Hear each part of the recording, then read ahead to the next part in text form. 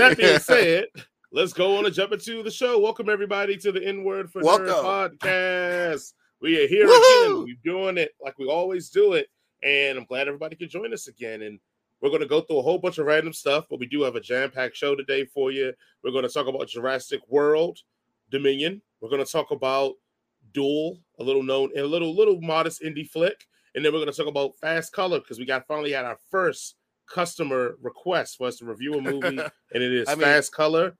And we're going to read some comments, but go ahead, Jason. Customer implies that someone's paying us to do this. I like to look at it as like the payment is the joy they get by actually, watching the show. It's a payment enough for my soul. That's fair enough. That's fair enough. They're getting paid in our soul, in our blood, sweat, and tears. Right. But we're getting paid in their views. Who want to get paid the way Jason wants to get paid, you know how you can help Jason get paid the way that he wants to be paid? By sharing and liking and subscribing. Canon Circus. Because that way we can go to somebody who has real money and go, hey, we would love your compassion and viewership, but we have these many viewers and subscribers and sharers. We can, push your product. Just like we push one of the products we push on here is Nerd Focus, as well as In Your Face Art at inyourfaceart.com for the latest shirts and hand-drawn material. And we're just taking on any sponsors, anything that want to join in, as long as you are with it and we are with it. Ladies and gentlemen, do not forget about our book club, July 9th. Yes, July 9th at 8 p.m. We're going to go live where we do there it goes. Hey, let's keep that up. We're going to give you that close up so we can keep that up so people know. Give me that close up. Children of Blood and Bone. Yes, hopefully I pronounced the first name. Tomi Adeyemi. Yeah, or however it's pronounced. I'm sorry if I mispronounce it. Right after this show, I'm going to send her a tweet or Instagram and see if she's willing to join us on the show when we review her book, because it is amazing. Did you see this? It's New York Times bestseller, man. Like she ain't got time for us. Hey, look, she may see his two brothers out here trying to make a way, and she may decide to give us that pathway to stardom. So we're going to go. I'm still going to reach out. I mean, what she can tell me is no. Or tell me nothing at all. And either way, I'm gonna be the same spot we're in today. So, with all that being said, I am New York Times bestseller. Did not introduce my co-host who's there. But if you don't know him by now, you should know him. And if you're just first time watching us, I'm not gonna say shame on you. I'm gonna say welcome. It was a long time since you finally found your destiny, and now you finally fulfilled it. But my co-host is Jason. The Knight of all, the Duke of all Nightshades, the Duke of all Nerds, Lord of the Rings aficionado, Star Trek's a legendary aficionado, Star Trek aficionado, Star Wars. I'm just gonna call him a Renaissance man, just a complete Renaissance man when it comes to the nerd culture. And if you want to ask any questions to see if you can stomp him, like stomp the Schwab, you probably will stomp him, but at least he'll make fun of you when you do stomp him. I used to have this guy. I used to work at a video game store, and used to be this guy that would come in there and like he would ask me these obscure like quotes from these like indie JRPG games, just be like waiting for me to get it. And I'm like, nah, dude, I don't know what you're talking about. Like, oh yeah, I played that game. I didn't memorize every single second of it. I'm sorry. So your trivia better be popular, okay? Like, don't tell me who's Luke Skywalker's fifth cousin on his mama's side, and what color lightsaber his boyfriend would have had if they had lived after Order 66. I don't know that. I'm sorry. I will tell you this. I felt somebody had an interesting fan theory that Mace Windu's lightsaber was not purple, that it was actually blue. And that because of the way that we talked about, the way he duels and fights with it, uses some of the side, that blue lightsaber got corrupted and it turned it purple through corruption, not through it actually being like a purple saber. That goes against the canon as far as I remember. I thought it was an interesting fan theory to be like, it's that mix between red and blue. So it's purple. I like that. Dark side, yeah. I like also how it's a very convoluted way of explaining that Samuel L. Jackson just wanted a purple Trank lightsaber. Yeah. So because he wanted to stand out. And I'm like, yo, you be the only black dude out there. Of course you stand out. And there it is. He just said, I like that purple drink. I like that lean, that dirty Sprite. So I'm gonna make sure we get that on in. And also, too, the fact is, like, when he ever was going to fight, he pretty much had all the fights that were solo. So it wasn't even like even in the Attack of the Clones, he runs across the desert floor. Like, you see him, like the camera's on him. It isn't like, what's going on here? Where is he at? Like, no, you see him. Like his fight with Palpatine, you see him. Yeah, they were like, yeah, you were a pretty, I don't know, major star, probably more so than everybody else in this movie. So, yeah, we're going to give you some camera time. It's okay. We're going to make sure that people know it's you, Sam. Right. I guess they call him Mr. Jackson because you don't just call him by his first name to his face. Yeah. At least behind his back, call him Sam. Yeah, Sam's acting like a dick today. But anyway, thank you guys for watching and listening to us here at the N-Word for Nerd podcast. Hopefully you enjoy the show. Yes, we will take random breaks like that to talk about nerd stuff throughout the show. If you're not ready to experience that, yeah. And if you're not ready to experience that, you probably want to keep tuning in because we actually still do reviews and just skip past the nerdy stuff. But as that's always going on, like I said, let's go ahead and let's talk about our first movie.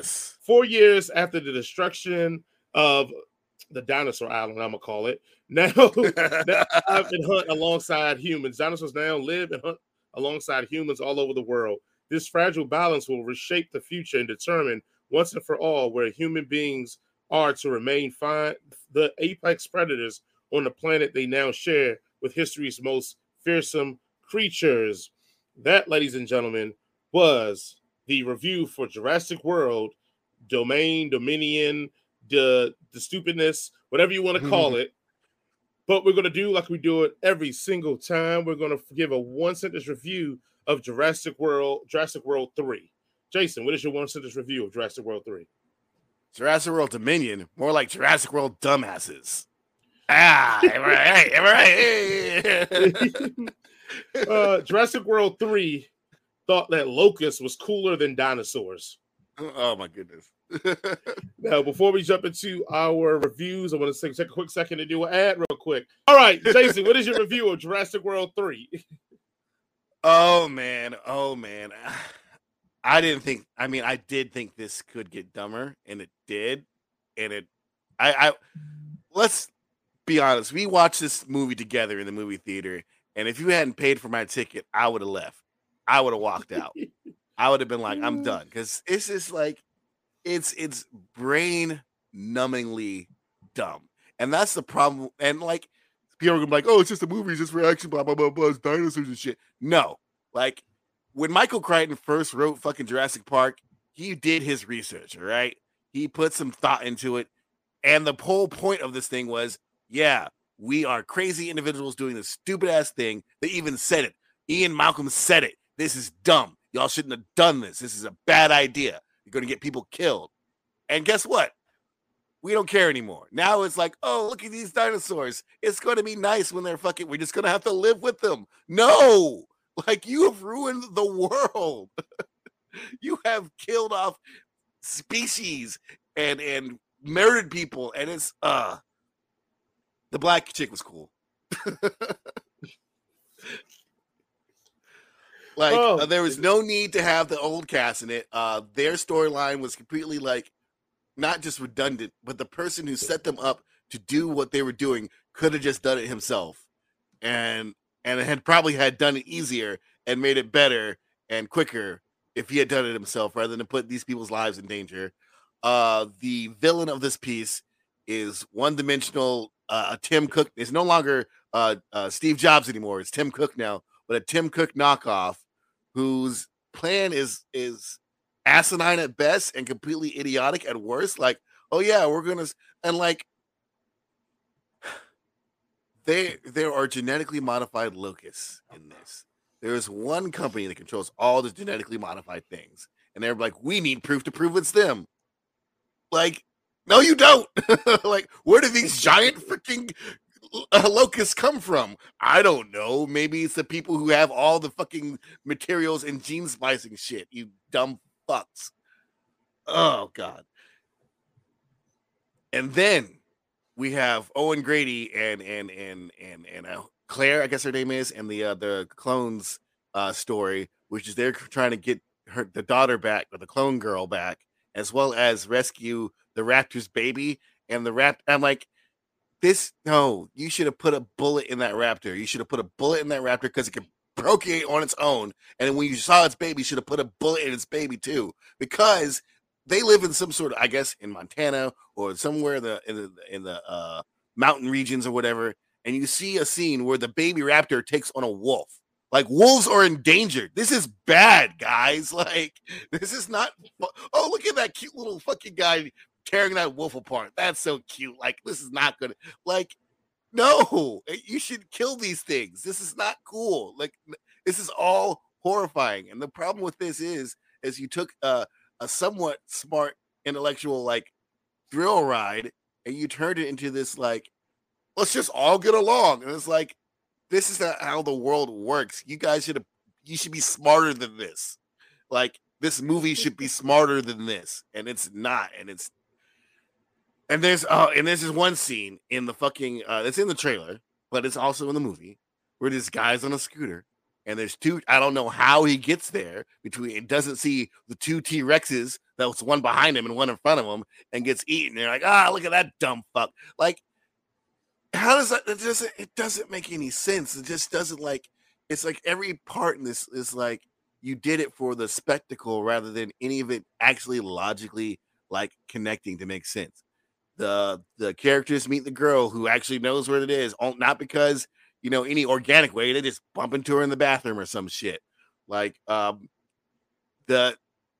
BD Wong's character just like lets the little girl loose inside the fucking facility for no reason, even though she knows she doesn't want to be there. And then like the most egregious part of this is that you find out, and I'm going to fucking spoil this movie because I don't give a shit about what y'all think, is that the little girl's mother, that she wasn't a clone of the mother. Well, she was a clone, but her biological mother actually gave birth to her and then did genetic experiments on her to make sure that she's like, doesn't have the same diseases as her mother did. And like everybody's treating this like as this is a good thing.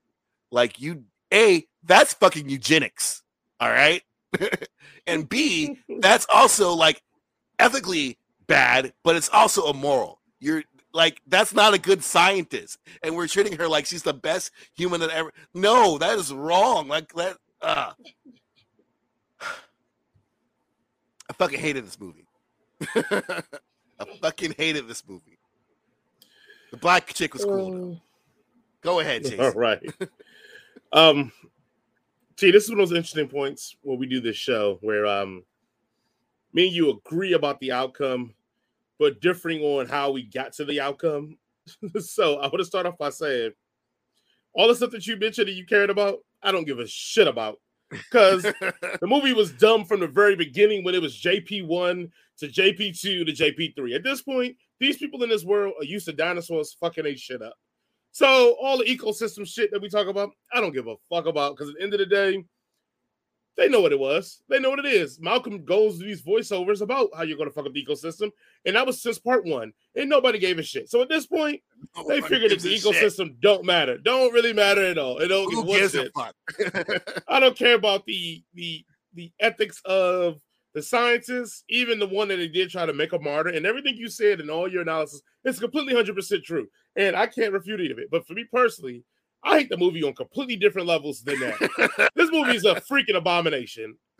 Once again, the biggest disgrace in this movie is that they promote it as you're going to see how the dinosaurs live amongst humans in the world. That shit ain't what you even watch. This movie is about locusts that are engineered, eating all the food supply that is going to eventually eat the food supply that our food eats. So eventually we're going to have a food shortage, and this mastermind company is going to be the one place you got to go to get food because their seeds that they plant, the locusts don't want to eat. That is the movie, guys. Everything up with the dinosaurs is just so you get an action so they can make some woke messaging point about if we don't stop global warming or we don't start over consuming or if we don't stop. That's all this movie is. And they threw dinosaurs in it so they can say, hey, remember Jurassic World? Right? That's it. Yeah. The plot is terrible here. The plot is not even a plot. The plot is, hey, this is the message we're trying to get, and we're going to make a movie around this message that doesn't really connect to this message. That's what we're going to fucking do. My biggest accretion of this, and Jason mentioned it, and I'm going to take this. This is Jason's words. I'm just going to use it because he didn't use it this time. The dinosaurs in here do not act like animals. They act like plot devices. They act like things just to move you to the next part of the movie because you got to actually have them chase you to the next part of the movie. That's the only thing they're here for, is for action, set pieces, and plot devices. We went from Jurassic Park 1, where Raptors figuring out on the spot over time how to open doors, to Raptors now looking like Ghostface from fucking Scream. Not the good rapper, not Ghostface Killer. Talk about Ghostface from Scream. And you know what Ghostface's hallmark is in horror community? Is that he falls over every fucking thing. These Raptors fall over every fucking thing. Like, look, ladies and gentlemen, you know how like you're running and you see a wall and you're going to make a turn because you're like, oh, it's a wall. I have to turn. And you turn and you go. Maybe you put a hand on the wall to push off to keep going. But you know, in life, barrel into the wall. Life has made a thing for animals called tails. And if you watch any 5 minutes of National Geographic about how a cheetah runs, they will tell you that the tail is used to help them maneuver and make sharp turns. Why is that important? Raptors have tails. So you're telling me in all this genetics and evolution, a raptor never learned how to make a quick turn. With all the prey they hunt, no deer ever did a dart to the left and they had to do it. And they didn't just tumble over a tree. Are you fucking kidding me, ladies and gentlemen? Yes, every single raptor in here is the most incompetent thing you've ever seen in your life. These motherfuckers fall. They just run into walls. They run through walls, not because they're trying to be scary, just because they can't figure out a way just to like walk down the hallway. Jesus Christ. Yes. You say the Raptors are incompetent, but the people who think that Raptors are a good weapon are even far more incompetent. Oh, I was going to get this too. So we're already here now. Yes, we're here now. So literally your decision is that I want to use those things as a weapon of mass destruction versus, you know, the real weapons of mass destruction, because like you know, we have this thing called we just have this thing in history where, you know, in World War II we bombed someplace and that place still technically hasn't recovered till this day. You can go do your Googles to figure out what that is. It's more effective than a fucking group of Raptors. That's all I'm gonna say about that. This is dumb. Also, the whole the light beam thing that they were doing in this movie, I don't know how that even really works, because a lot of times those Raptors weren't even in the room and she was shining a light on them and they just knew to attack. You know what? I'm talking about movie stupidity on a level that I shouldn't even go to. Let's just stick to the fact that it's just a stupid movie and things like the new team. You put in a new team of, you know, Chris Owens and blah, blah, blah. They're the worst thing I've ever seen in a movie. I don't know how you made Chris Owens. I don't know how you made Chris Pratt uncharismatic in a movie. Chris Pratt literally spends half the movie doing this. Stop, dinosaur. And then but it works. Yeah. It's like the dinosaur's like, what the fuck? Yeah, and me and Jason made a joke. We made a joke about it, and we're going to say now. Like, maybe the dinosaurs look at him and go, this must be the dumbest technique ever for me not to eat you. And they get confused because they're like, is he really think this is going to work? This dummy. And then by the time they turn back around, he's run away. And they go, oh, he got me. Like, that has to be the technique. That has to be the technique. The dinosaurs are like, is he serious? But every time it fools them, it's dinosaurs in here that we saw in the preview that look really, really dope. They get one scene, and not even like one memorable scene. They just in it for one scene, and it's like, okay, that was it. We had another version of a scary dinosaur that you guys wanted, because you know why? The people who just made this movie really think we are actually the people that went to Jurassic World 1, that we need stronger, faster, more deadlier dinosaurs. Here's a fill you guys in that make these movies. We don't, because you know why? The Raptors were and the T-Rexes were menacing enough when you didn't make them freaking idiots. Once you made them idiots, you needed bigger, faster, stronger dinosaurs, because you made the bigger, faster, stronger dinosaur a freaking idiot. And now, don't get me on the Apex Predator battle at the end. They're like, oh, he just teams up with another. Like, this is the second time the T-Rex are we friends? And they just stop fighting like they're like friends now. Like, and then they kill the big dinosaur and they're just like, oh, yeah, we're done. Fist bump, but the issue is like, this is the second time. This ain't the first time the T-Rex has done this. It's like, oh, I guess I can't beat them alone. Another Apex Predator helps me out. And like you said, it's like, we cool? Yeah, we cool. So literally, he gets his butt beat and he goes, hey, we need to form an alliance. That Joker, we got to go whoop his ass. So me and you, we here now. And then we're like, oh, okay, I guess we are here now, because I'm the Wolverine dinosaur. And you're the big, strong, I ain't got no arms dinosaur. So your weakness is my strength. So let's join up to beat this dude down. And that happened off screen, evidently, because when they came to go fight, they were in complete unison. Like they made like a tag team move that you see in an Avengers movie to kill the dude, like as if they were practicing this off screen. Like, yeah, okay, then I'm gonna push him, and then you do this, and then once you stab him, I'm gonna chop his head off, and they're like, yeah, that's gonna work. All right, Wolverine Dinosaur, get in your position. We're gonna get him, and before you get in your position and I fight him, I'm gonna make sure I make the T-Rex face from the logo of the movie, so everybody in the audience would go, "Oh, it's the logo!" There's a T-Rex. And then we're gonna fight. Jesus Christ, this movie's just fucking stupid. All right, like, and at then what point in this franchise did the T-Rex become like the good guy, right? Like where everybody's like rooting for the T-Rex. Like he would have killed you too. Well, given the opportunity. Yes, in respect, Jurassic Park 1 did set him up for his face turn when like they escaped because the Raptors are too busy fighting him. Now it wasn't because he was trying to help them; it's just he was looking for a snack. But they did give him a face turn. These are bigger. Let me eat these things. So in 94, 95, he did get his face turned. So I'll give him that. But I'm like you. They've made him like an Avenger for the good side now. All right, and my last part of this is that it was bad enough about part 2, and I'm going to have Jason talk about part 2 in a little bit, but it was bad enough for part 2 that you did what you did. How is it that you have 9 quote-unquote main-like characters and all 9 survive? And not even survive. I don't even think any of them got injured. Nope, didn't get hurt. Not even an inconvenience. So how deadly are your dinosaurs that you are trying to train for the army and military that you can't kill 3 old-ass people, 3 young and fit people, but actually make dumb decisions, and a child? One's a child. Yeah. Oh no, sorry. It was 4 old ass people because I found out about the Asian dude that should be in prison for the rest of his life. BD Wong he should be hung from the fucking everything that has ever happened, every death that has ever happened in all the Jurassic Park movies are directly related to his doing.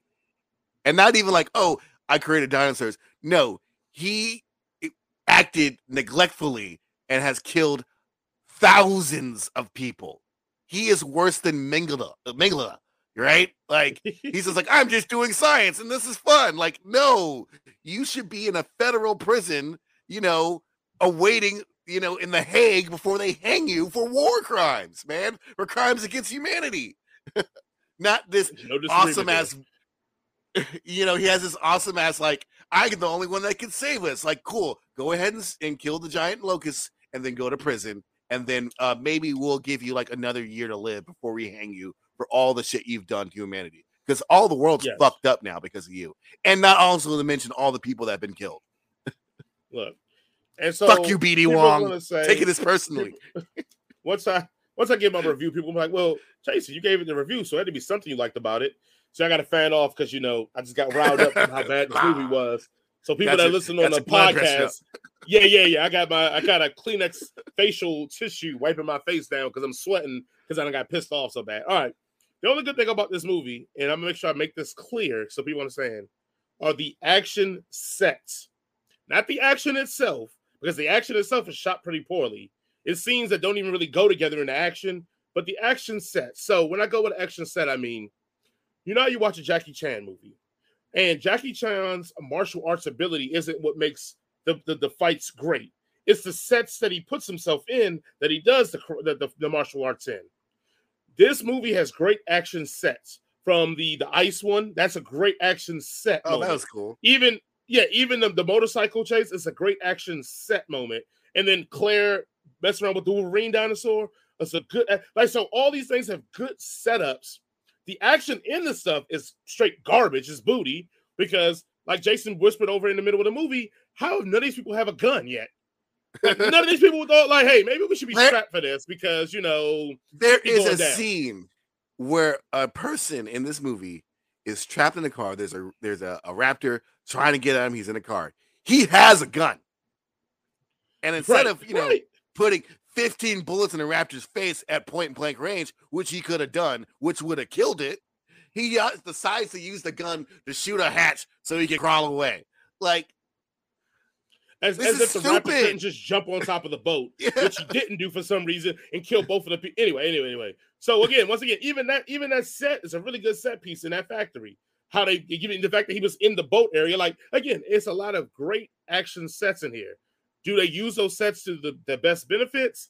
They're hit or miss. But I do like the fact that they got creative with the fact that, hey, we have this basically destructive wrecking ball and what places we can put this wrecking ball in to build suspense and build some fun. And that's the only good thing about this movie, because you don't care about the action. Why? Because you don't give a shit about the people here. You don't give a good goddamn. I love Bryce Dallas Howard. I think she's fine. I think she's a really good actor. And it was things I would do to her. But she probably walked into this movie and read that script and said, "This is terrible." She goes, "This movie's terrible. I'm going to phone it in because this is probably the worst acting I've ever seen her." And I have watched, was it the movie with M. Night Shyamalan? I've watched that movie that she's in. The Village. She did a better job in that than in this. Like, it was The Village, and was she in the other one, Lady in the Water too? Again, I stopped watching M. Night Shyamalan movies. So it's terrible. Like I said, Chris Pratt is uncharismatic. You do the annoying kid trope so you can check it off, which is interesting because we're going to have a movie later on in this that actually does a kid character very well. And I was shocked about it because I'm so used to the annoying kid trope. You know, the annoying kid tropes. Hey, you're not my dad, or you're not my mother. Oh, why can't I go anywhere? I don't have. You can't go anywhere because if someone finds you, they're gonna lock you up and pull you apart bit by bit. You dumb fuck. Like, there's the kid trope. So, all right, I think I've exercised the demons. I'm ready to go to the Lord have mercy. yes. Let me wipe myself down again. Jason, what are you giving Jurassic World 3 Dominion or whatever it's called? A -5 out of 5. Fuck this movie. Wow, man, Jason gave it. Yeah, I thought we would be closer. I'm gonna give it a 1.5 because of the action sets that I spoke about, and I'm only giving it a 0.5 is that if you invested your 5 movies worth of time, you might as well settle up like I did. I invested 5 movies worth of my life into it. I'm settling it up, so I'm gonna give it the 5 because it's supposed to be the end, and because these last 2 have been so bad, I can only pray that this is the end. And that's why I'm giving it a 0.5 on the premise that it is the end. Now, if they come up with a part 4, I'm moving it back down to a 1 because fuck that. I'm retroactively pulling it down to a 1. 10 years down the road when they inevitably do a part 4 or Jurassic Universe where fucking dinosaurs in space or some dumb shit like that, because that's what Hollywood does. Yep. All right. I think before we move on, I think the most egregious part to this is that these people who make these movies think that we're dumb, and we're not dumb. I mean, most of you are not dumb. Some of you are not dumb, but y'all can make movies and that aren't dumb because we aren't dumb. And I take this one personally. That's what I'm doing. Okay, Jason, you had not seen Jurassic World 2 before Jurassic World 3 was coming out, and so I said, Jason, I need you to go sit down, run a bubble bath, get a glass of wine, light some candles, and get your iPad out and put on Jurassic World 2, Fallen Kingdom. So we're not going to do any one-sentence reviews like that. Jason, what are your thoughts on Jurassic World 2, Fallen Kingdom? Transcribed everything I said about Jurassic World Dominion and just do that, 2 years earlier? Because this movie is also asininely dumb.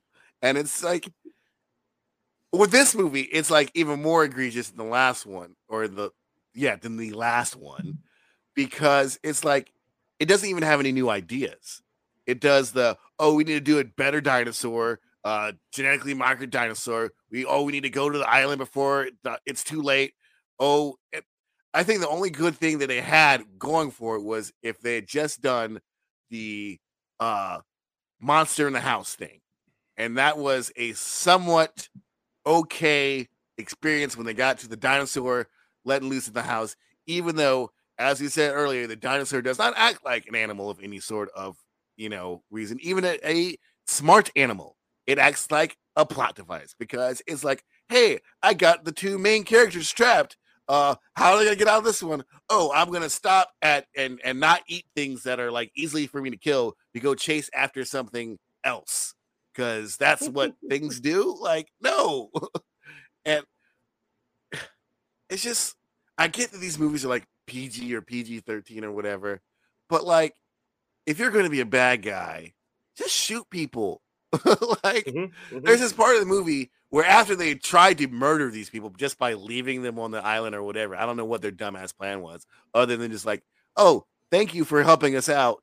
here is your payment, 2 bullets in the face, and then we're done with this. They decide like, oh, it'd be much easier to double cross them and leave them to die rather than just actually killing them and getting away with it.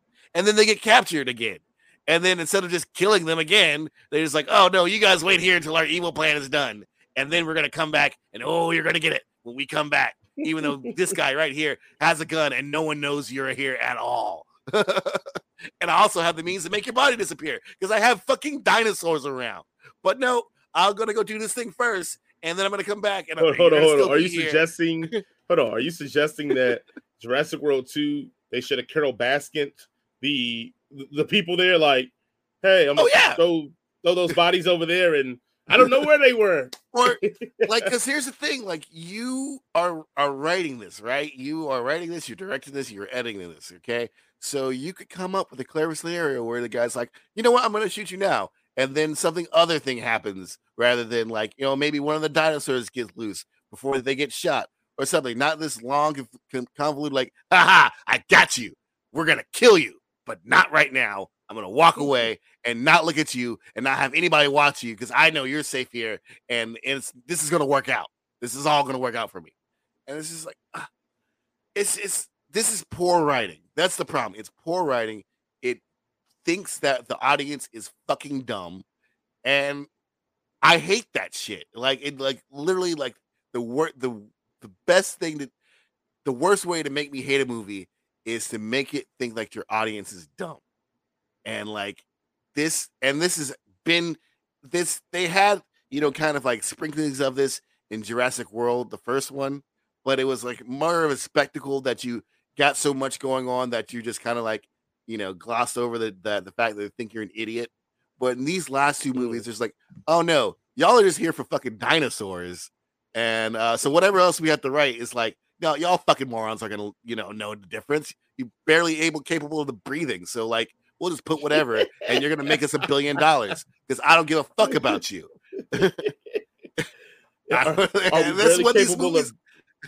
Are we barely capable of breathing because it's so hot or because of obesity? Yeah, or whatever. Because you're either high or you're too dumb or you're too fat. I don't fucking know. And then the ending of this fucking movie, for those who don't know, is that these adults are sitting here and they had a chance to have most of these dinosaurs, especially some very dangerous dinosaurs, die, which would have been the responsible thing to do. Yet they let a child go. They deserve to live too, and freeze them, freeze the dinosaurs, and immediately 30 people die because that's what it hurts. That's gonna start the next movie is that people are dying. You unleash a fucking, and they have this shot where this T-Rex is at a fucking zoo roaring at a lion like that's supposed to be cool. And if you think about it for more than 2 seconds, how many little kids at the zoo did it eat before it got to the lion? Right? I never thought about that. You're so right. Like, you have the mosasaur, and this is in the last fucking movie, shot of the last movie, simming around with the whales. And like in the first movie, that shit ate great white sharks and shit. You think it's gonna sit there and not eat a fucking humpback whale when it's 3 times the size? Like, this is bad. This is dumb. Like, if I were there, I'm like, girl, you better not touch that button. You let all the motherfuckers suffocate. Hopefully they die, and then I'm gonna go back down in there once the gas clears, and I'm gonna put a bullet in each one of their heads to make sure they're dead. And then I'm gonna burn this motherfucking place down because this should not be a thing. There's a reason why in the end of the second book, fucking Michael Crichton decided to nuke the island because this is bad. Dinosaurs in real life would be bad, people. I don't care what your 3-year-old nephew says. Scott's not right. He's 3. So what would you rate Jurassic World 2? All right, so I would give it a -4 out of 5. Okay, well, that leads us to my very next conversation. We are going to rank all of the Jurassic Park and Jurassic World movies, not including one, because that is low-hanging fruit. But we're going to rate all the rest of them. So, what outside of number 1, what is the best Jurassic World or Jurassic Park movie after Jurassic Park 1? Jurassic Park 2 is the best. Okay, I probably am going to go I'm probably going to go Jurassic World for me. Even though it's stupid, it felt still fun enough. What do you have at the 2 then for you? It's going to have to be Jurassic World because even though it's stupid, it was pretty fun. But yeah, Jurassic World. All right. Mine after that would probably be, this is where I get kicked in the nuts here. I enjoy Jurassic Park 3. I like Dr. Grant, even though we get the dumb raptor going, Alan, which is completely bullshit, and the kid living in the island. It's a dream sequence. Yeah, I get it, but I rocks with JP 3. So I'm probably gonna go JP 3 for me. And what is your next one after Jurassic World 1? Obviously, since we only have like 3 movies left, right. And I just gave the last 2 of them abysmal scores. I'm gonna go with Jurassic Park 3. And this is where they started the whole bigger dinosaur is better thing with the Spinosaurus, even though the Spinosaurus is like smaller than a T-Rex in real life or whatever. But it's still like it's fun because it's like these people are just trapped on an island with dinosaurs. Like, why are we doing anything more than that?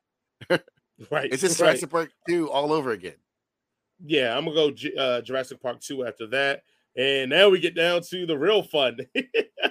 What do we have? I'm done with this. I don't want to rate anymore. I'm done. So by your rating, technically yours would be Jurassic World 2 and then Jurassic World 3 by your rating. Look, that's like saying who is the nicest fucking white supremacist out there. It doesn't matter to me. Like, I hate them both. So I'm going to go Jurassic World 3, the Jurassic World 2. So, to sum up your list is JP1 Classic, JP2, Jurassic World pretty good, JP3, then Jurassic World 2, the Jurassic World 3. And then my list, I have, again, the Classic JP1, Jurassic World 1, Jurassic Park JP3. Then I have Jurassic Park 2, and then I have Jurassic World 3, and then Jurassic World 2. I hated Jurassic World 2, man. At Fallen Kingdom, like, if I could have like had a Uzi and shot the screen, I would have shot at the screen and been sorry for any collateral damage that would have happened after that. The speaking of trilogies, walked right in the jail and be like, "Yo, just hate me. I don't care anymore." Yeah. I did you all a favor, but you have to watch the rest of that movie. So speaking of trilogies, let's play a good game of this or that. You could get with this or you could get with that. And so this is going to be... That's a hip-hop reference, everybody. I got that. The Jurassic World trilogy versus whatever other trilogy I put up. Now, I did take some... There has to be some stinkers in here, all right? You better have put some fun privileges. In some movies, I did have a fourth. I just said, let's cut out the fourth and go with that. So, Jurassic World, this, or Jurassic Park trilogy? Jurassic Park trilogy. Come on, that was it. Come on. Anybody who says otherwise. People hate 2 and 3. So that's why I asked. Just like people hate 2 and 3 of this one. So that's why I asked. All right. Look, 2 and 3 of Jurassic World is like, or the Jurassic Park is like freaking Citizen Kane and Shawshank Redemption compared to fucking these 2 movies. Okay. Then we have this Jurassic World trilogy versus the Matrix trilogy. I'm excluding the fourth one because whatever. What fourth one? Exactly. So the Matrix trilogy, by far. Okay. At least they're fun. True. Jurassic World trilogy, this, or the new Star Wars trilogy, that.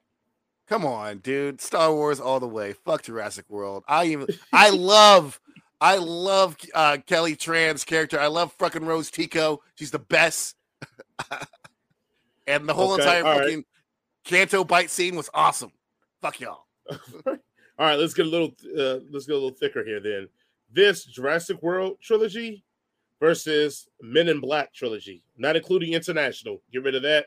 The Men in Black, the Will Smith trilogy of Men in Black. See, because each Men in Black had Will Smith do a clever song, so I got to go with Men in Black. Just because of the song. Okay. This Jurassic World trilogy versus that, the Iron Man trilogy. Come on, like, I don't know. Who is picking Jurassic World over in these movies? Look, people say that Iron Man 2 and 3 suck. Like, I know you may not agree. Me don't agree about 3. We think that 3 is great. But people say Iron Man 2 and 3 suck. I even think 2 is great. You know, fucking Justin Hammer is awesome. And I don't care for 2. I'm gonna keep it real. Two's trash. They should bring Justin Hammer back. He was the best villain. But yeah, Iron Man all the way.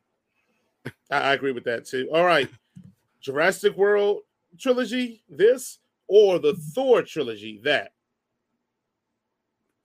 You can make an argument Thor 1 and 2 are kind of bad. Even with Thor the Dark World, even at its worst,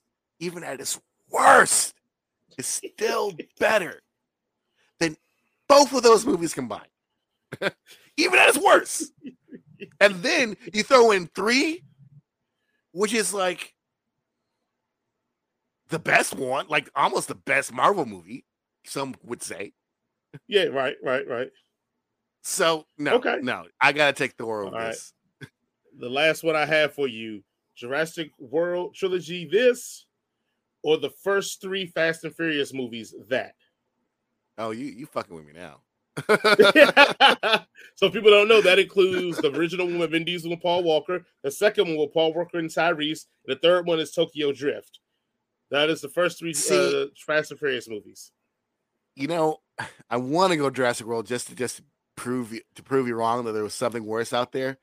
But the first 3 Fast and Furious movies are like grounded, like racing movies with just silly characters. So and they don't start doing anything outlandishly stupid until like the 4th movie. So I gotta go with Fast and Furious, the first 3, man. Like, even with fucking Lucas Black's giant forehead, even though he's 45 years old trying to play a teenager, like, I just moved to Japan. I'm in high school. Like, no, you're not. Dude, shave and go get a job. Grown-ass man. Stop hitting on the little high school girls, man. Oh, I man. I know you weebs out there think y'all can go and get a high school Japanese girl, but that's wrong, and you're disgusting, and you're sickos. Especially you, Lucas Black. Oh my God! You're gonna call Lucas Black out by Lucas Black's name hasn't been called in like 40 years. I was gonna say 10, but yeah, 40 is a good range too. 40 is a real good range. The kid was born in 1965, man. Come on. Upon receiving a terminal diagnosis, Sarah opts for a cloning procedure to ease her loss on her friends and family. When she makes a sudden and miraculous recovery, her attempts to decommission her clone fail, leading to a court-mandated duel to the death. Now she has 1 year to train her mind and body for the fight of her life. Ladies and gentlemen, that is the summary of a little indie film called Duel, starring Karen Gillan. This is that point where we take an ad break and we tell you about the great and wonderful things that we have going on that are nerd focused and in your face art. And if you want to check that all out, check that out in our description. If you are watching this live, then again, Nerd Focus will put the promo code up there in a little bit. And then In Your Face Art will be inyourface.com, inyourfaceart.com. You can check that out. All right, going from there, we're going to do it like we do it every single time. Jason, what is your 1-sentence review for Duel? What's better than 1 in Karen Gillan? 2 Karen Gilliams. My 1 sentence is, why can I not live in a world where there are 2 Karen Gilliams that can teach me hip-hop dancing? Yes. Jumping right into this movie. Look, this movie's deadpan, dark comedy. This director also directed, if you've never seen, The Art of Self-Defense with J.C. Eisenberg, which I thought was really good. That's what made me intrigued about this one, and the fact that Karen Gillan in it. So if you're not a cinephile film person, I'm letting you know, this ain't the movie for you.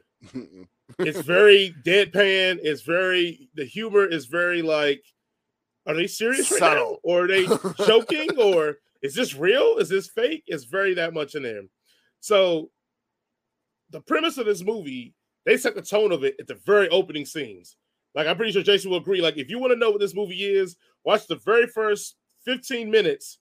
And if it don't capture you, get out. But if it captures you, you're in for a nice, fun, and delightful ride. Karen Gillan in this movie doesn't do a lot when it comes to the acting portion.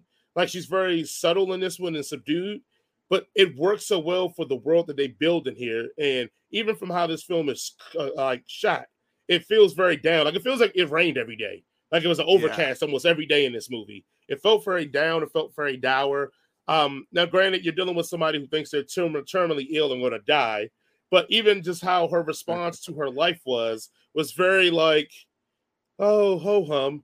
And when you first watch it, it's jarring because you're like, no one would act this way. Nobody would feel this way. But as you flesh the character out more and more, you go, oh, it makes sense that she acts and feels this way because the things in her life she appreciates but really doesn't care for. Yeah. You know, it's almost like they're second nature to just her whims, but then she has no real whims that she's into. It's just there. It is a great scene where she pulls out her laptop and watches some stuff, and I thought that was hilarious because it felt like, you know, yeah, at least she still wants that. I thought that her ability to play two characters was very fun as well, especially because they really nail home that these characters are almost just alike, except for the clone has little subtle differences. A slight difference. Yeah, when you hear the differences between them, you go, oh, yeah, they're right. She does do that, or the clone does do that better, or the clone does. Like, it's just funny because you see the clone act the way, and when it's pointed out to you, you kind of register to be like, oh, yeah, she does seem to actually like her mother. She does actually seem to like do an inflection when she says someone's name to make it seem like she's pleasantly is liking their arrival or be around them. So it's little small differences like that because the clone basically is a sponge of its owner. So I thought that was very creative in the sense that you can say those things, but they actually presented it and nailed it home very, very well. The real star of this show, though, is Aaron Paul, man. I don't think he even was setting out to steal this movie, but he stole this movie. Every scene between him and her is just magnetic. And the great thing about these scenes is that you feel like it should be some kind of like sexual tension or something there. They do, but even when they they play it up, and it's like, nah, that wasn't that. It's just that dude's just a regular dude living his life, and this chick's a regular chick getting ready for a battle for her life. But it's so hilarious because the twist of when you actually think it's going to hit the pinnacle, the twist is just probably the best part of the movie. That what happens between them two. So I won't spoil it. I mean, Jason may spoil it, but if anybody, I'll spoil it. I don't give a. Yeah, I'll let people enjoy it. I will say this: me and Jaren have had an argument about the lankiness of Karen Gillan and her ability to do action set pieces in film. She looks real lanky in this one. Even at one point, my wife is like, "Does she not know how to run?" Because she looks so awkward running. And I was like, I think she's just shorter than me by an inch. She's only 5'10". For a woman, that's pretty lanky and tall. And lanky, I guess she has a lot of legs, a lot of arms. I've seen taller. All right. Oh, excuse me. I've seen Yao Ming too, and I don't. Anyway, we're going to it does seem lanky, but I think I was going to go to is that it plays into her character of being an average, everyday woman who's not skilled at anything in particular. So even at one point in the movie, you talk about how she like goes to the gym and she's so excited about it because she don't do shit like that. And it's like, so I thought her awkwardness and her physicality, I thought was a plus in the movie is what I was leading to. Yeah. And her hip hop dancing is so bad. It's great. oh yes. When they go to the doubles meeting, great moment there. Like, yeah, we can do this, but we don't have to do it like that guy because obviously, great moment there. Yeah, great moment. Let's be honest. Like, come on, guys. Let's be honest. If you had a clone of yourself, you probably fuck it. Come on, And then the ending is something that I did not see or expect coming, but when it ended, I was like, that is very fitting. People talk about, you should just be thankful to be alive. You should be thankful that you have life. You should be whatever. Yes, am I thankful for those things? Absolutely. I don't want to say this, but for people that have a lot of responsibility and a lot of burden and things that have been thrusted on them that they did not actually sign up for, but they have to do this because this is what life is given to them. Yeah. It is a very somber and disappointing thing of feeling because we've been trained our whole lives to understand that life isn't fair and that things you're going to deal with just because this is what life is. Can you imagine a clone who basically is absorbing what the world is and realizing like, this is all these responsibilities you have to do just to be human and live? It can be nerve-wracking and it can be very depressing. So, like, I love the way the movie speaks to those things of human existence without being like message. Like they just let it be what it is. So look, man, this movie's just very well made. Here's the theme. Right. This movie's just very well made. It has a lot of small touches in it that when you watch it as a film, as a cinephile, you'll enjoy a lot. So I mean, I'm gonna let Jason go because he sees a lot more things that I used to see. I just kind of very black and white when it comes to movies. So I'm interested to see what you think about this movie, Jason. I hated it. No, I'm kidding. I love this movie. Hated it. Hated it. No, but like this is definitely a movie that was only going to be liked by a particular set of people. It's going to be liked by a particular set of movie watchers because it is very, very, very dry. And as we were talking about, how in the last couple of movies that the dinosaurs don't act like animals, in this movie, people don't really talk like people. Like they are like, especially Karen Gillan's character, Sarah, she kind of just like monotonely just like recites things to people, like almost as if she's just memorized a line and had to get it out like right then before she forgot it or something like that. And it's like it's very off-putting, but like you realize like she's off-putting girl. That's why her life kind of unfolds before her, because like that's just the way she is.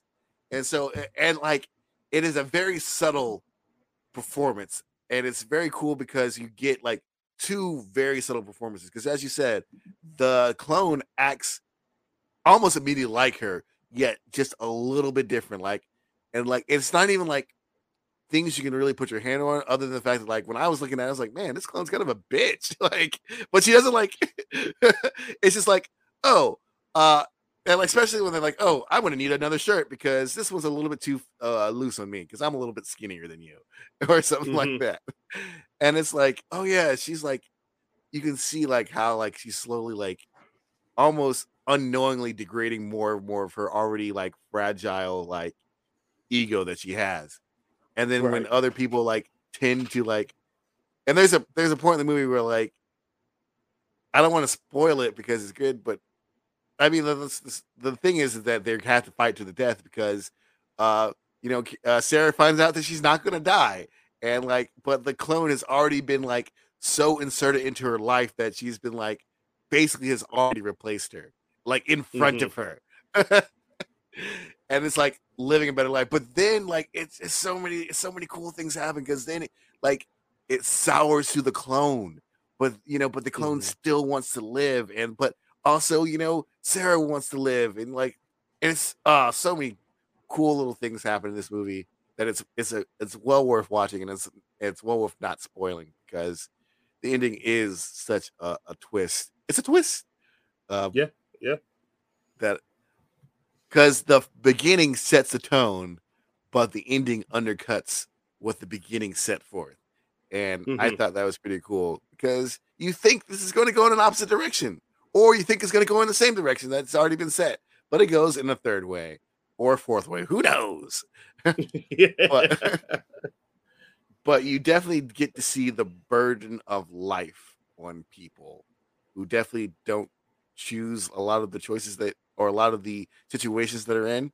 And I think that's the best thing about this, because yeah, you can see like, just because you might have been born in a circumstance where you seem to be unburdened, you are quickly burdened by the world.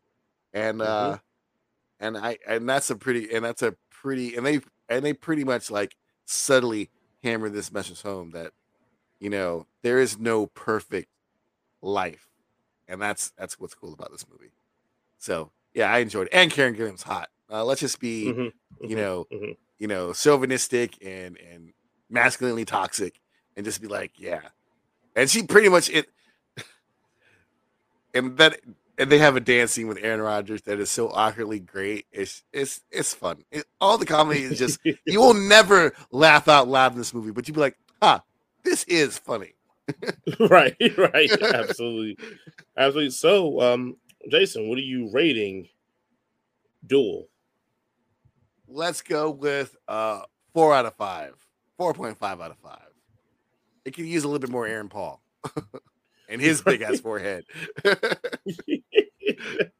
I'm actually gonna go a 3.5 out of 5. Not because I dislike it. I liked it a lot. I just want to also leave the fact that if you're not a movie person, this ain't for you. Like, this is going to be like, if you're a movie person, I'm with Jason's score. If you're not a movie person, I think you can enjoy it on some level, but it's not going to be your cup of tea. So, yeah, my stepdad's going to not like this movie. Right. When did they get to kill each other? Bullshit. Yeah, why you watching this old bullshit? Coach Boo is not going to like this movie. Why the white lady dancing all the time? Why we got to why is she dancing like that? Just be disgruntled about the whole movie the whole way through. Hunted by mysterious forces, a young woman who has supernatural abilities must go on a run when her powers are discovered. With nowhere else to go, she flees back to her family in the farmhouse she abandoned long ago. There, while being pursued by local sheriff, she begins to mend the broken relationships with her mother and daughter and learns that the powers she needed was inside her all alone. As we're going to do it, as we do it every single time, Jason, what is your one sentence review of the movie Fast Color? This movie should have been named Slow Color or Slowest Snail Shit Color. My one sentence review is when you try to capitalize on the YA trend, but you black. It's my one sentence review of Fast Color. This is the point where we will probably insert some kind of ad here, but remember to go ahead and go look at the link in the description, get some nerd focus. Go ahead and check out one of our friends' shirt and poster and hoodie store at inyourfaceart.com. You'll like some good stuff there. All right, Jason, this was our very first viewer review movie that we had. Just spoiler alert, the person that asked us to watch this was my aunt. So, go and give a shout out to my Aunt Linda. She thought it'd be something. I got an Aunt Linda too. Hi, Auntie. So we thought we would do this. So, Jason, what are your thoughts on Fast Color? Yeah, this is a slow burn. Like this for half the movie, I am like, when is this going to get interesting? And it does. But I'm like, when is it going to get interesting? It is a very methodically placed movie. This is not your traditional superhero power movie where everything's blowing up every 5 seconds. This is certainly a family drama with some superpowers mixed in. And I did not appreciate it until like the end. And I'm glad I finished it because I enjoyed it at the end. But it was definitely a journey getting there. It was it's slow. I think one of the things that I guess probably was detrimental to me was they should not have put so much focus on Ruth per se as they should have put more focus on her mother, because I feel like that would have been a better story. Just seeing her raising her granddaughter with them both having these sets of powers, and then Ruth showing up to kind of discombobulate their homogeneous or their nice lifestyle here in a world where there's no water, which is also like a cool like setting too, where it's like, yeah, we're all fucking dying of thirst out here. Even though there's still clouds in the sky. I don't see how that works, but like sometimes you do just gotta let it slide. I know I'm the worst at letting things slide. I'm like, if they're clouds, they should be able to have rain sometimes. But I don't know. I'm not a meteorologist. I don't fucking know weather. But the world is interesting. The end of the movie is very, very cool. A lot of things kind of like all happen at once at the end, so it's kind of like a rush to the ending. And then it's kind of like, I guess they're rushing to set up a sequel that will never happen because this movie is already 4 years old at this point. But like, after sitting with it, like I enjoyed this. This is not going to set someone's, they're not going to set a fire into someone and be like, I want to go make more of these movies. But it's still like a cool thing to see. I think the way I appreciate this more is because this deals with primarily just 3 black women and dealing with the emotional trauma of growing up as Black women, and also they have powers.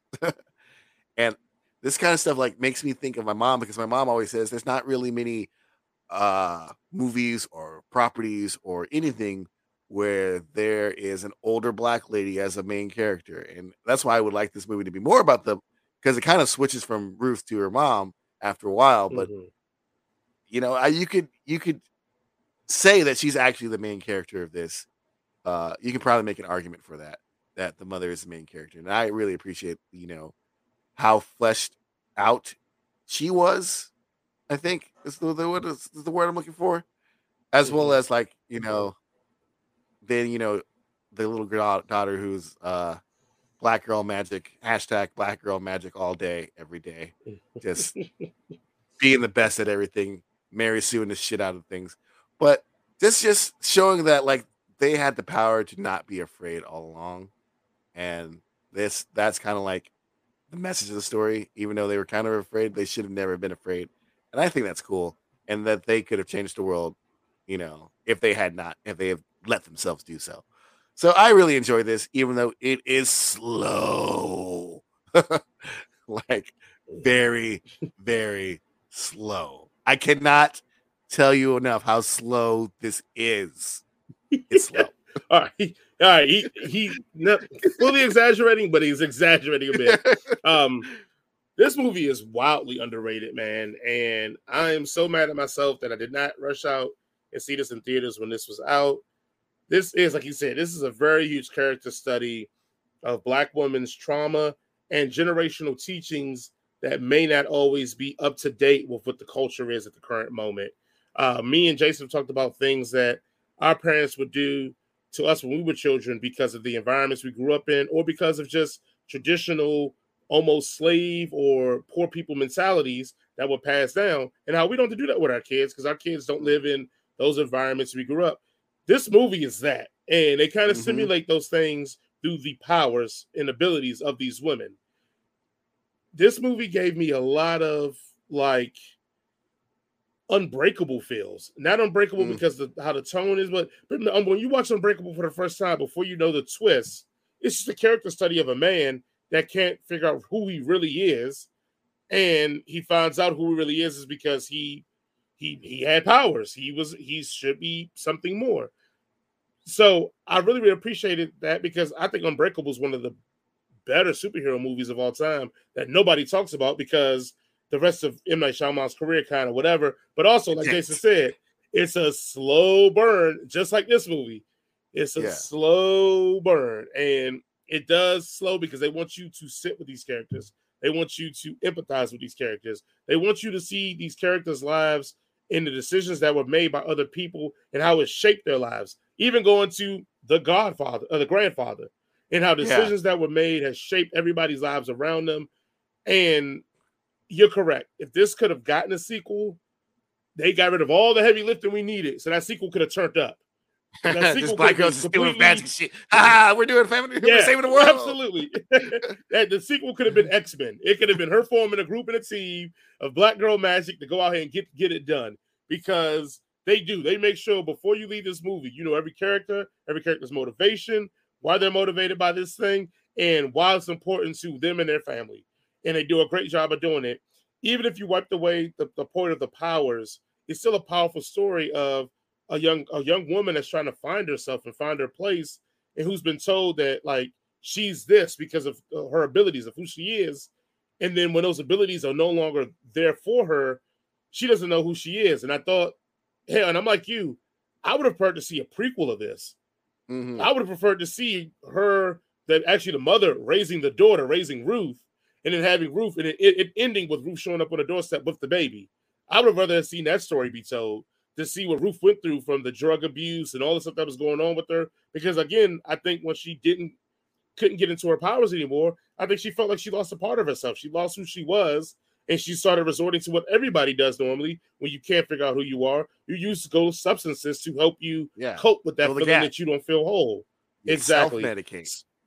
And so I thought this movie did a great job. And I agree with Jason. Jason hit it on the head. Power through it. And when I say power through it, it's intriguing. Like, it's an interesting movie. Yeah. But if you don't know what you're in for, you're gonna be like, okay, they just talking. Why they just keep talking? And like you just keep going through the motions on here. But like I said, the characters feel really. The mother, and God forgive me, I don't know her real name. Her acting in this movie should have got her more roles, because the mother Bo, she's phenomenal in this movie. Mm-hmm. She is phenomenal. She's so good that it almost takes away that Ruth puts on a good performance. But when they go head to head and toe to toe in the acting, she gets laps right around her. And I feel like it made me, like you said, it made Ruth want to see more of the mother than anything, because she was so good in this. And I think it hurts the movie. I think that's the real big thing that hurts the movie, is I don't think Ruth is strong enough as an actress to be with this heavy hitter, and it shows. And every time they interact, but the performance is still good. The one thing I will admire about this movie, you finally made a movie where the kid isn't freaking annoying. Yes.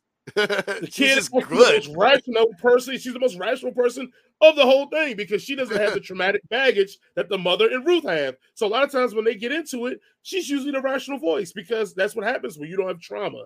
When you don't have trauma, you're able to think clearly and go, well, no, that doesn't make any sense. Blah, blah, blah, blah. And they have to answer to this girl that's like making complete sense. And they do kind of code like, it why with y'all acting like that genius and all that type of stuff. But still. I mean, it's great, because yeah, you know, a lot of times people have a one note way of writing children characters, and you know, and also children actors being children, they're not very good at it because they've only been doing it for like a year. But this little girl, she came in here. Not only did they write her character very well, but she came in here and she acted very well, and it's just all shines, and it's great. Right. Yeah. I mean, it's you could call her Mary Sue, because she's fixing record players and trucks, and I'm a grown ass man. I couldn't fix none of them shits. I'll get to that, because I felt the same way. They do something very slick in the movie, and I don't know if you caught it near the end when Ruth is with her father, and he goes, and this line is completely in here for what we're talking about. He goes, "I know you're wondering why I got rid of the body shop, but I figured becoming a sheriff would be an easy way to protect you." So they're setting up that genetically, like they're good with their hands. Good with their hands. Yeah. Right. Because that little girl, that was very slick that you put it in. Right. But it's also not like she's like, oh, I did this today, and like, look what I did in this 5 seconds. Like when she's fixing the truck, it takes her most of the movie to fix the truck, right? Absolutely. She doesn't just fix it like in, let's say, Jurassic World, where the kids find 40-year-old vehicles and they're like, oh, we got it fixed in 2 hours, you know, and like we're driving away. Like, no, that's not going to happen. And like, you know, and there's also a part where she's confronted because she is taking more tools than they're buying, using her powers to take the ones that she needs as well. But I also thought that's clever, because like, shit, if I had them powers, that's what a kid would do. Yeah, I would do the exact same thing. About it, be like, if we got these powers, why can't we use them? Like, because that's what a kid would think and feel. Like, I have this ability and we can't afford these things, so why not? But so again, I shout out to writing the character good, and we didn't have to hear any moment of being like, well, you're not my real mom, or like, you've never been around. Like, it was great to or see, any like, of that bullshit. Like, why can't I leave? I mean, she did say something like that, but there was a really cool moment where she's like, well, you left, and she's like, I know exactly. See where that got me. Right. So it's like, right back don't repeat my mistakes. And I thought that was a really cool moment too. Also, too, like when they finally do the reveal of why Ruth gave up the child on it, it makes sense. Like, it makes good theatrical sense, and also it helps with why Ruth is the character she is by the time we meet her at the beginning. I thought that was a very, like, it made great, and it's rare that you get movies where you as a parent feel like she made the right decision for her kid, and I see why she did that. And you don't really have any clapback on it, because it's like, yeah, like she was going to be a threat or dangerous to her child. Hell, the scene that made her realize she was a danger was heart-stopping for me, and I knew how it was going to end. But even I was like, oh my God, like, this is insane. And so, I thought that was pretty good. Again, I would love to see a prequel. The only thing I would say that kind of about me with the movie is what you mentioned. Like, they have the shortage on water, but we never really get to see how that affects the world around them. Yeah. Now, I know it's because they spend so much time dealing with the characters and developing them and giving them what we needed, but I feel like if you're going to introduce the whole water crisis into it, and then how the movie ends with whatever, I felt like you had to play up really heavily how this water. It should have been more like it seemed like right. Like a what was it? What was the Tank Girl, where it's just like everything's deserts and shit. Like it seems like there's not water, but there's enough, and everybody's like, we're still fine, but it's not fine. It's just more inconvenience. We just can't just turn on the faucet. Like that's it. That's what I was like. So I wish that would have been more. Because they're only selling water for like $50 for like a big old jug or whatever, and I'm like that's actually kind of like regular prices now. Well, we are getting close to a real life water crisis in the next 20 years. So I ain't got no magical powers. Fuck. But no, I did. That's the only critique I had was that I just wish one, they probably could have sped some of this up, but also that like if you're going to introduce that whole water thing, like make it fit into something with the line. But also again, when you watch this movie, you can definitely tell they thought in their mind they had a franchise on their hands, and this is going to work. Sad thing is that if people watch this review and go and start watching this movie, they're going to feel like, damn, we could have had one of those things that we've been begging for in 2020 to 2022 is, why aren't we getting, like your mother said, movies that talk about Black women, but I don't know, slavery or I need a man and, man, like none of that kind of weakness stuff, but strong Black women that are out here doing their thing and like love and protect their family.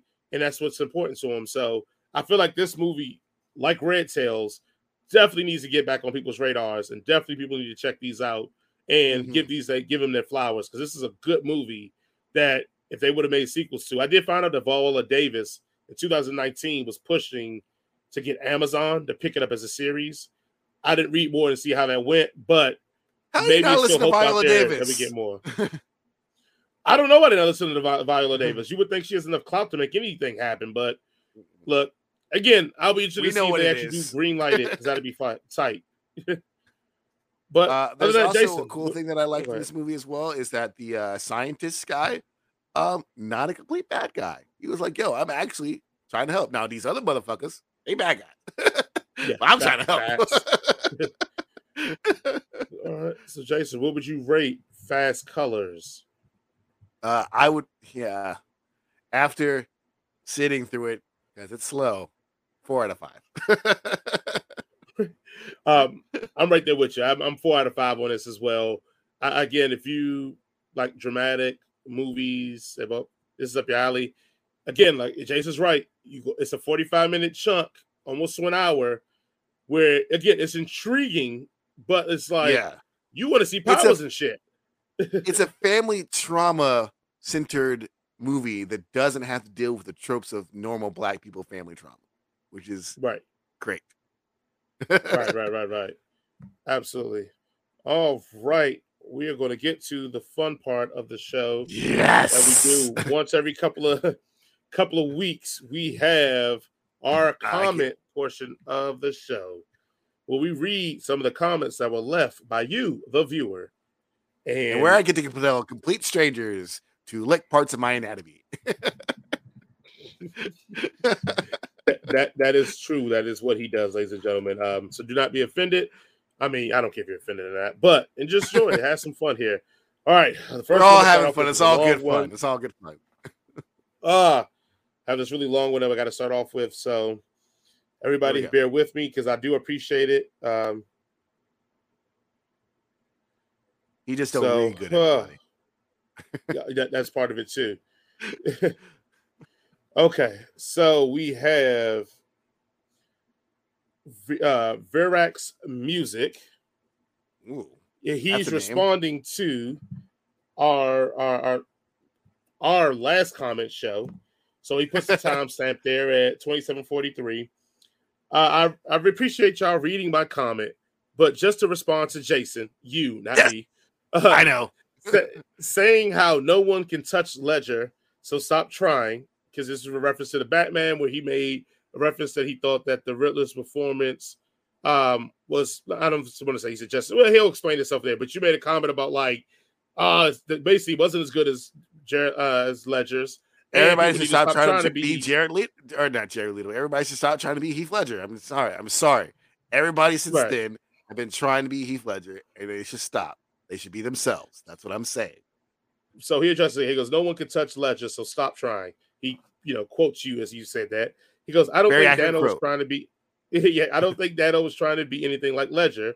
So I even make that comment that you did. Have you heard anyone say that or him allude to that in any way? Have you heard anyone make the comparison of, and here, Dano is very clearly channeling Ledger? Not a single person. There's no way you would watch that performance and think, yep, this dude trying to be like Heath. So why go on that mini diatribe that you did?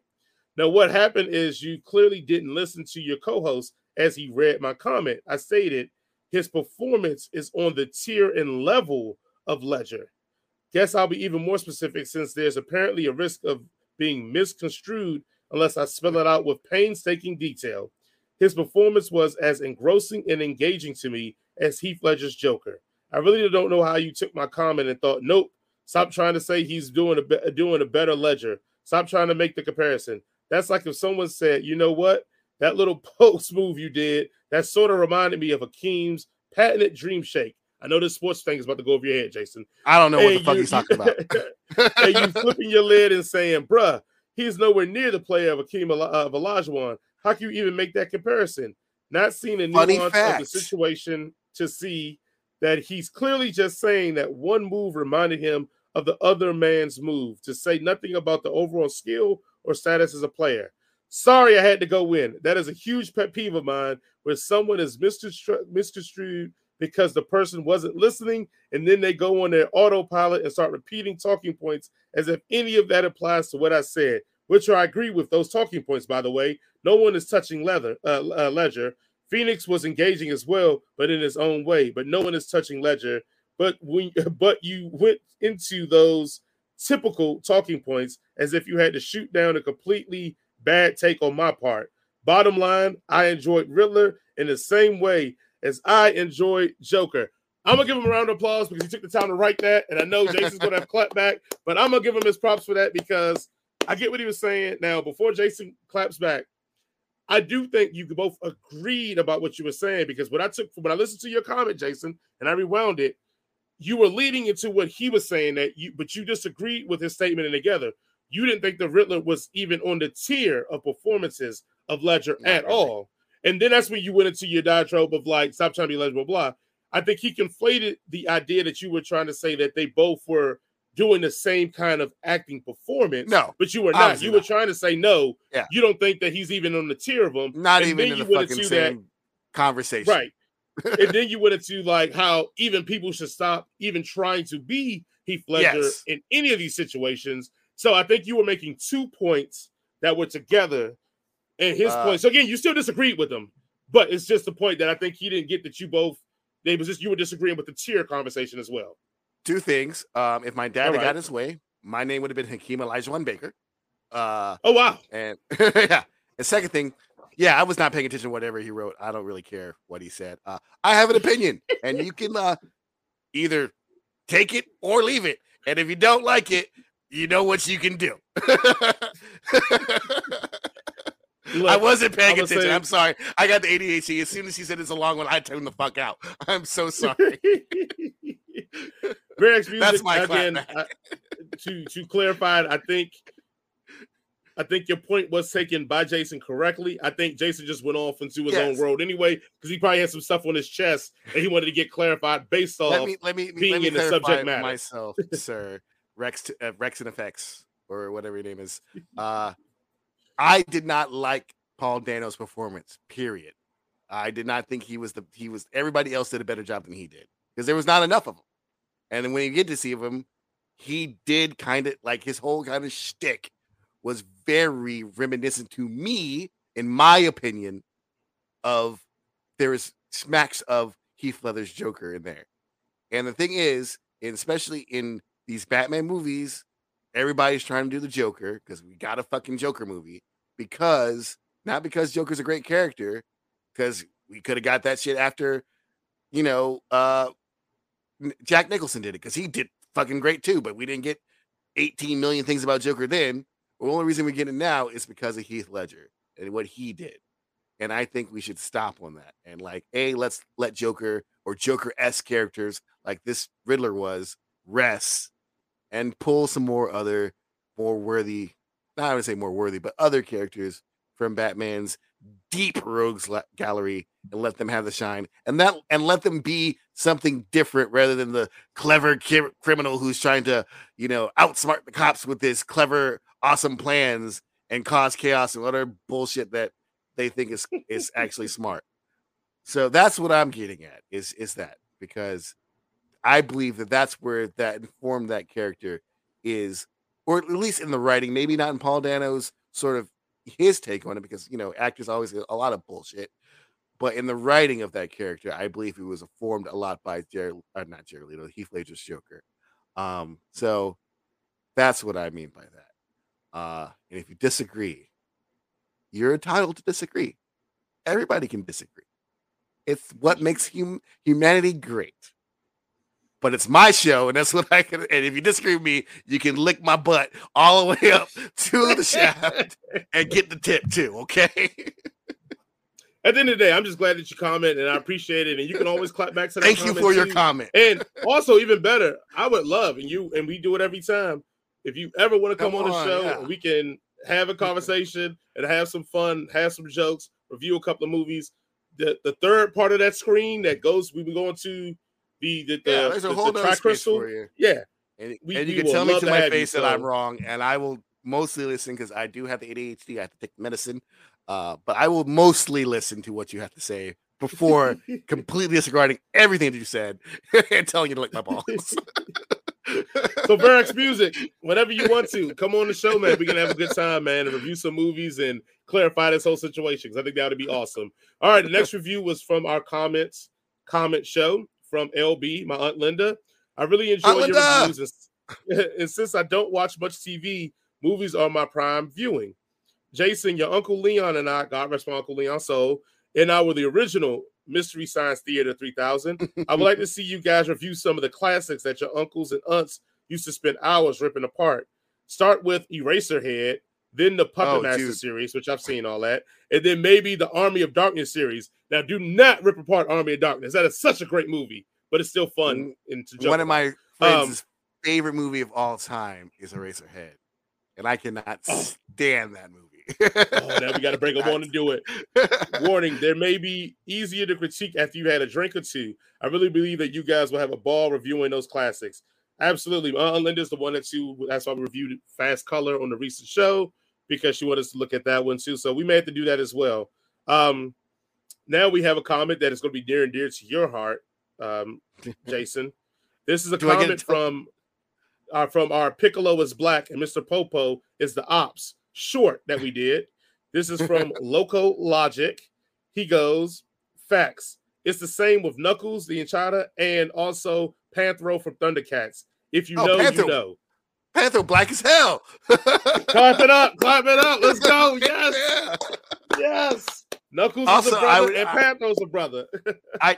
Knuckles certainly is a brother, but I also think Sonic's a brother too. I'm just saying. Jaleel White, so. Yeah, he was played initially by Jaleel White in the cartoon show. So in my book, Sonic's black as well. But y'all put that what's his face, that whiny, what's that dude's name that had voiced him? Ben Schwartz. Yeah. Well, I don't know. They should have got Jaleel back. He still could do it. I agree. Our next comment is on our Top Gun review. Top Gun 1986 sucks, and here's why. This is from Abajaron. Isn't that a fruit? That could be. Just rewatched Top Gun after like 20 years to confirm that it sucked as much as I remembered. And your video was top on. Hold on, I love your video was top on the Google search for Top Gun 1986 sucks. Laugh my ass off with you dudes. Great channel, sub. Thank you, Abdul. Thank you. Really I'll give you that. Top on Google search awards. Yeah, man. I appreciate it, man. We let you know. Top Gun 1986 is straight booty cheeks. Yeah. So straight. I mean, because that's what it's about. Yeah. Oh, yes. 100%. It's about homoerotic booty chicks and flying. And let's also be clear: the homoeroticism is not what makes it bad. It's a bad movie with homoeroticism in it. Right.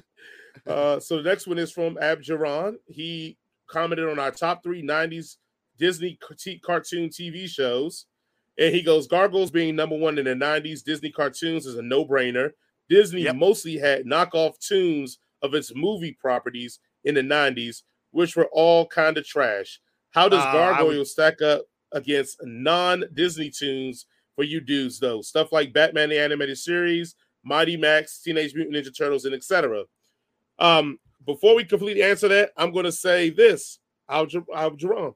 If you want to come on the show and let's talk about that, we can make our list. You'll make your list, and we can do this like all-time 90s cartoons for us. We can do a top 3 or top 5. We would love to have you on there. But I think even in that episode, I made it very clear that my all-time is Gargoyles. I take it over Batman the Animated Series because, like I said in the video, because Gargoyles actually had connective tissue, where Batman the Animated Series was just episodic and nothing connected for the most part until they got to the last season. So, but go ahead, Jason. I would still personally take Batman over Gargoyles only because I studied that shit in college, and it's just great on how they made that show. But also the fact that Gargoyles, that Batman was so good that they made Gargoyles because of it.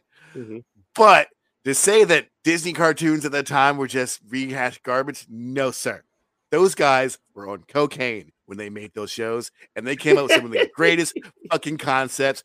Hey, let's make Baloo a pilot in the 1930s. Okay, that sounds like a great idea. You know what? Those chipmunks, they should be like, detectives, but they're still chipmunks, and they solve pet crimes. Yes. Scrooge Production, top 3 orphans. Right. I will say this about the 90s. Like, I enjoyed Aladdin. Aladdin was one of my favorite TV series, but I will say this, where I would say I'm rolling with them. I more recently watched the Aladdin series with my kids, and it is straight garbage. For some reason, when I was a kid, it felt like it was awesome. Maybe because I always said Aladdin was always my favorite Disney movie for so long. But now I watch it as an adult, it's terrible. So he may be right about that. I'm not going to do. He may. So our next comment is on Black characters who need more respect. NBL, which you're very familiar with. Nice big lips. He reviews a lot of our stuff, and he comments on a lot of our stuff. So we love that guy, and we want you definitely keep doing that for us. But he goes, great mentions. Movies and characters. Dude from Back to the Future looked like Dave Chappelle. Chick from A Bronx Tale was beautiful. Never heard of Rollins' character. Cool, we'll have to look into that. Happy Juneteenth. Hey, ABL. You ain't never heard of Easy Rollins? A lot of people haven't. Like, if I didn't see the movie, I didn't know he was I didn't know he was a book guy either until you said it. Yeah. Like, I only knew from the movies. 40 books. Yeah, see, I didn't know that either. That's a lot. In fact, fun fact, for just to plug myself for some reason, because even though I don't do anything, the novel that I'm writing, the character's name is based on E.C. Rollins. So there's something that you need to know whenever that book comes out in 2048 or whatever. Yeah, absolutely. We have another review from Aunt Linda here, LB. The Boys season 3 episodes 1 through 3. This is so good and bad. Okay, so I'm not trying to start anything, but I can't help but think that Homelander has been given some truly raw, over-the-top, Trump-like characteristics on steroids. I'm not trying in the least to make this political, but they have been known to take poetic license in the past. We are now, society has passed the point of simple, suggestive titillation. Now they want it naked, raw, and in your face. Just saying. Well, Auntie, look, you ain't wrong.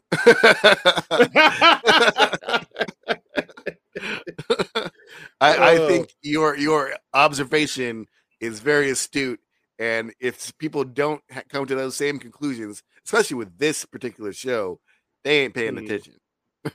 Nope, not at all. Also, we talked about it too. The best thing about The Boys, especially in the last 2 seasons, they take the piss out of both sides. Yeah, everybody gets everybody gets a slap. Yeah. Everybody gets a shot. So you can respect that a little bit more when they're not pushing one side or the other on you. Even if we have feelings about one side that feel like should be ridiculed more than the other, they still do a good job of keeping that balance. So I respect that for the show. We have, going back to the old well, another Batman review. This is from Kyle. I know, from Kyle Drago 23. Nothing really sticks out in the movie. Like, I barely remember the whole thing, and I literally just watched it not long ago. Everything just feels like it was just all blended together. So, very dark Any movie, thoughts? and not in a good way. Like, just overall look of the movie is, and like, I hate, because they did this in Titans too, where they just, and they do this in a lot of the stuff where they just like, oh yeah, we will substitute moodiness for just having the screen be just too dark for us to see things. And maybe I just need to get my eyes checked. Maybe it's just me. But no, I'm in right this there movie, with you. I can't see that shit. Yeah, it's just like, come on, I want to see the movie, please. And not in the muddled, I mean, like, the one thing the Schumacher films had going for them, even though it was a little, they were all outlandish, was the set design, the background design, and like just the overall feel of the city. It felt like a comic book city, and to be better or for worse for it, but like, and you know, it felt like there was like it was, you know, a place where a Batman could live into. And this last one, even though there's parts that I definitely enjoyed, it just felt like rainy London. Rainy, dark London, which it was. Apparently. That makes sense. The next review is from LB, Linda, for Obi-Wan Kenobi episodes 1 and 2.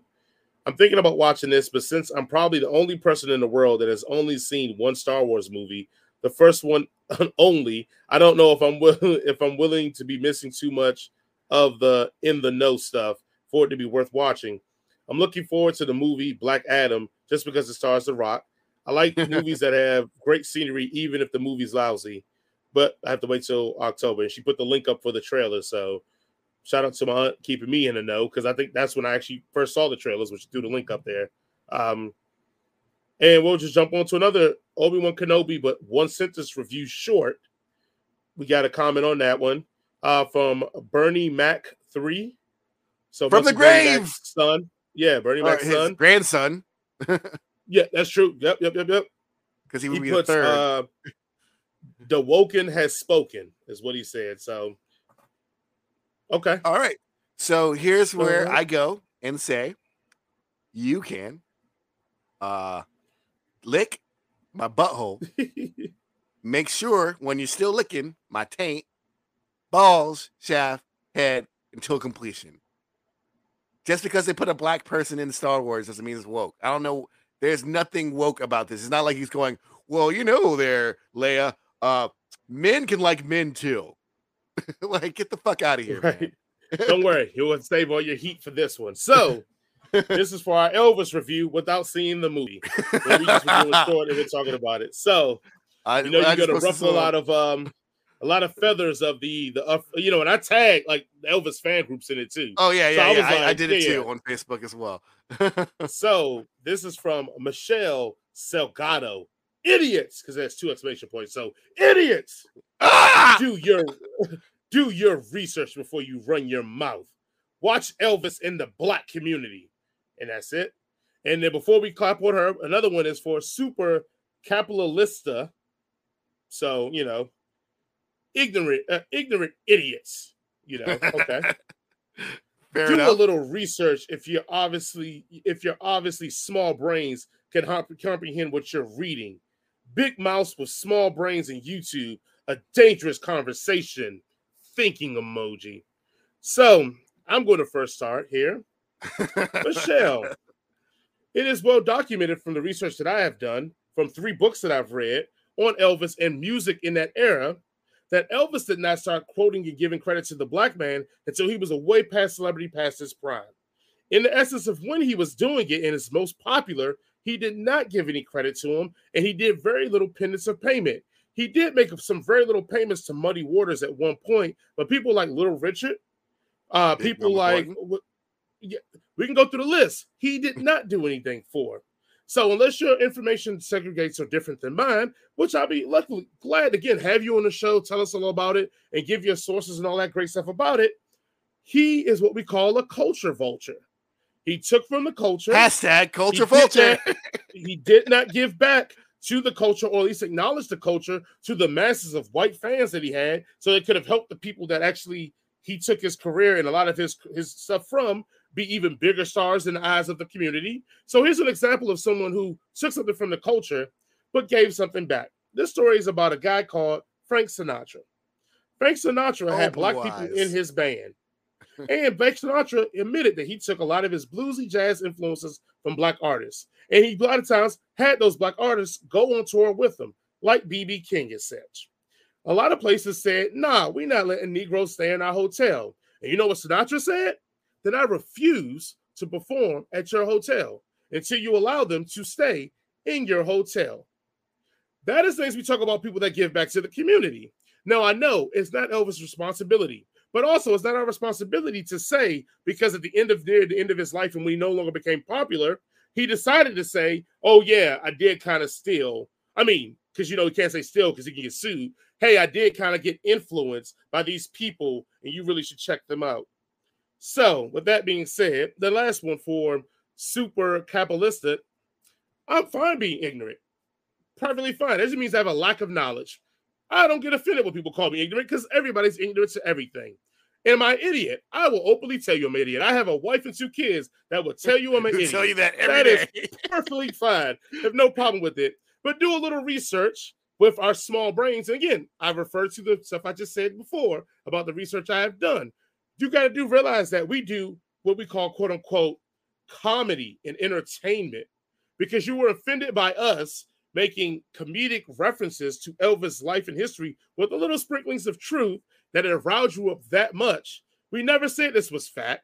We never said any of that. Even though a lot of what we said was fact, because she was 14 and Jason called him a pedophile, even though if the law said that he was allowed to fuck a 14-year-old, does not make it still right. A pedophile.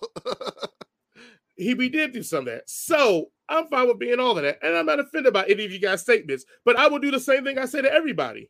You are more than welcome to come on this show with us small, minded beings and show us your big brain energy and show us why we're wrong and why we're dumb and why we should do it. And then, like I said to Michelle, please bring your sources and quotes, because I will pull out my books and I will pull out where the chapters say this and I will read these things out to you. And then we can have that conversation. Once again, the title was Elvis Review before we even see the movie, because it was a joke about the fact that these are things that are widely known about Elvis. So, with all that being said, I now will hand it over to the other Jason, who is less diplomatic about these things as I am. Yeah. So, Michelle, I'm assuming, is Michelle a person of color? I don't know. She just has the colored M on it, nothing else. Of course she does. Yeah, of course she does. Coming on our show with 2 black people and telling black people to need to learn shit. Yeah. So you can start not in my butthole, right? You're not good enough for my butthole, okay? You can start at the bottom of my fucking black feet and work your way up to my butthole, and then get my taint, and then get my balls. And if you are lucky enough, I may, give you a divine drop of my seed on your face. Just shut the fuck up. All right. I don't give a fuck about none of y'all opinions. I do not care. I do not need y'all coming over here telling me that Elvis is a great man. He can suck my cock. I don't give a fuck. Fuck that dude and fuck y'all too. Fuck him. And like I said, again, you guys are more than welcome to come on the show. And like I said, we've had previous guests on before that we didn't agree with their opinion. And it's a very cordial and fun conversation. I have no problem being wrong about things, because you know what? If you actually in your comment told us where you felt that we were wrong and said, this is why I think you're wrong, I would have done the work and came on the show and said this. Hey, you know what? He's absolutely correct, because I looked up what he said and we were completely wrong and off there. Even though we were using it for comedy and comedic purposes of entertainment, I would have at least recanted and still put this show on like we're going to do anyway. But instead, you did what everybody on the internet loves to do. Yell someone stupid or ignorant without showing why and how they're stupid and ignorant, so that person has the opportunity to get away from their ignorance and learn. So when you yell about, small brains, loud mouths on the internet, blah, blah, blah, you just did the exact same thing, buddy. You just said something without giving any proof or even telling us what we were wrong about. So once again, you're more than welcome to come on here. Because usually when we post it, I'm gonna sit in the description and everything that we post to you. Hey, this show's been posted. You can always comment again, and then I will give you my email, and then we will correspond through emails, let you know when we record the show and all the good stuff, but we can come on. I would love to have you on, because I would love to know what my small brain didn't pick up and what I'm ignorant about and my idiotic stupidity that just runs rampant on the internet happen that offends you enough to comment, because I do thank you for commenting, because I do appreciate it, and I do enjoy people that have opinions. I just want to hear a fully fleshed out idea, not just you telling me I'm an idiot. Like, you know, when my kids say stuff to me that they don't know, have the full knowledge, I don't go, "You ignorant idiot." I go, "Hey, where did you learn that? You know, that may not be actually true. Let me show you some stuff. Or let's go on Google, let's look up some things to find out, you know, blah, blah, blah." You know, discourse, conversation, learning from each other. You know, those things that should go on the internet that don't happen. But okay, I digress. I'll get off my high horse. I'll get off my soapbox. Jason is a much better person than I am, because I don't need to learn shit from y'all. Get the fuck out of my fucking comments. But with that being said, ladies and gentlemen, it is that famous part of the show. Not what for those two people, the best part of the show. Yeah, it's the best part of the show. It is the end. Where I look, I love it. I'm here for the hate, the racism, I'm here for all those shit in the comments. And I will invite every last person on here to have that discussion. I have no qualms about the stuff I know and the shit I don't know. And I love to interact with people and then like ask them questions and have them have to fully think themselves out of the hole they're in. So with that being said, thank you guys for watching the N-Word for Nerd podcast. Funny how our name of our show is the N-Word for Nerd podcast in Head Canon Circus. All these words mean that like we're not trying to be intellectually bound, which is very interesting too that wasn't picked up on. You know what head canon is? Off the dome. Like whatever comes to your head, you're spouting out. You know what a circus is? It's full of clowns and idiots. What again? We named the show. We named the whole company after what we just talked about. And then what an N-word for nerd is, like, you know, N-word, that bad word. But no, this is for nerd. Well, those words they probably use quite sparingly, quite often in their daily life. So they know what that word means. Right. So yeah, like I said again, it's just one of those things that like the show is made to give reviews and have a little fun. And if we hurt your feelings, I'm not going to say like, so what? Because I'm conscious of people getting their feelings hurt. But also, if you're taking us that serious to get your feelings hurt, tell me. I'm fine with apologizing if I did something to offend somebody. I would not change for the joke if it was a joke, or if I was dead ass serious. But I'm fine with apologizing. But just, you know, it's comedy, guys. We're having fun. We just enjoy doing this and talk shit. Like Jason tells people to lick parts of his anatomy that I probably will never tell somebody to do, unless they, you know, unless they really just come at me for real. Then I gotta kind of, you know. But other than that, but hopefully everybody enjoyed the show, man. Hopefully everybody enjoyed comments. Hopefully this isn't to cheer people from leaving comments, because we had to slap on somebody.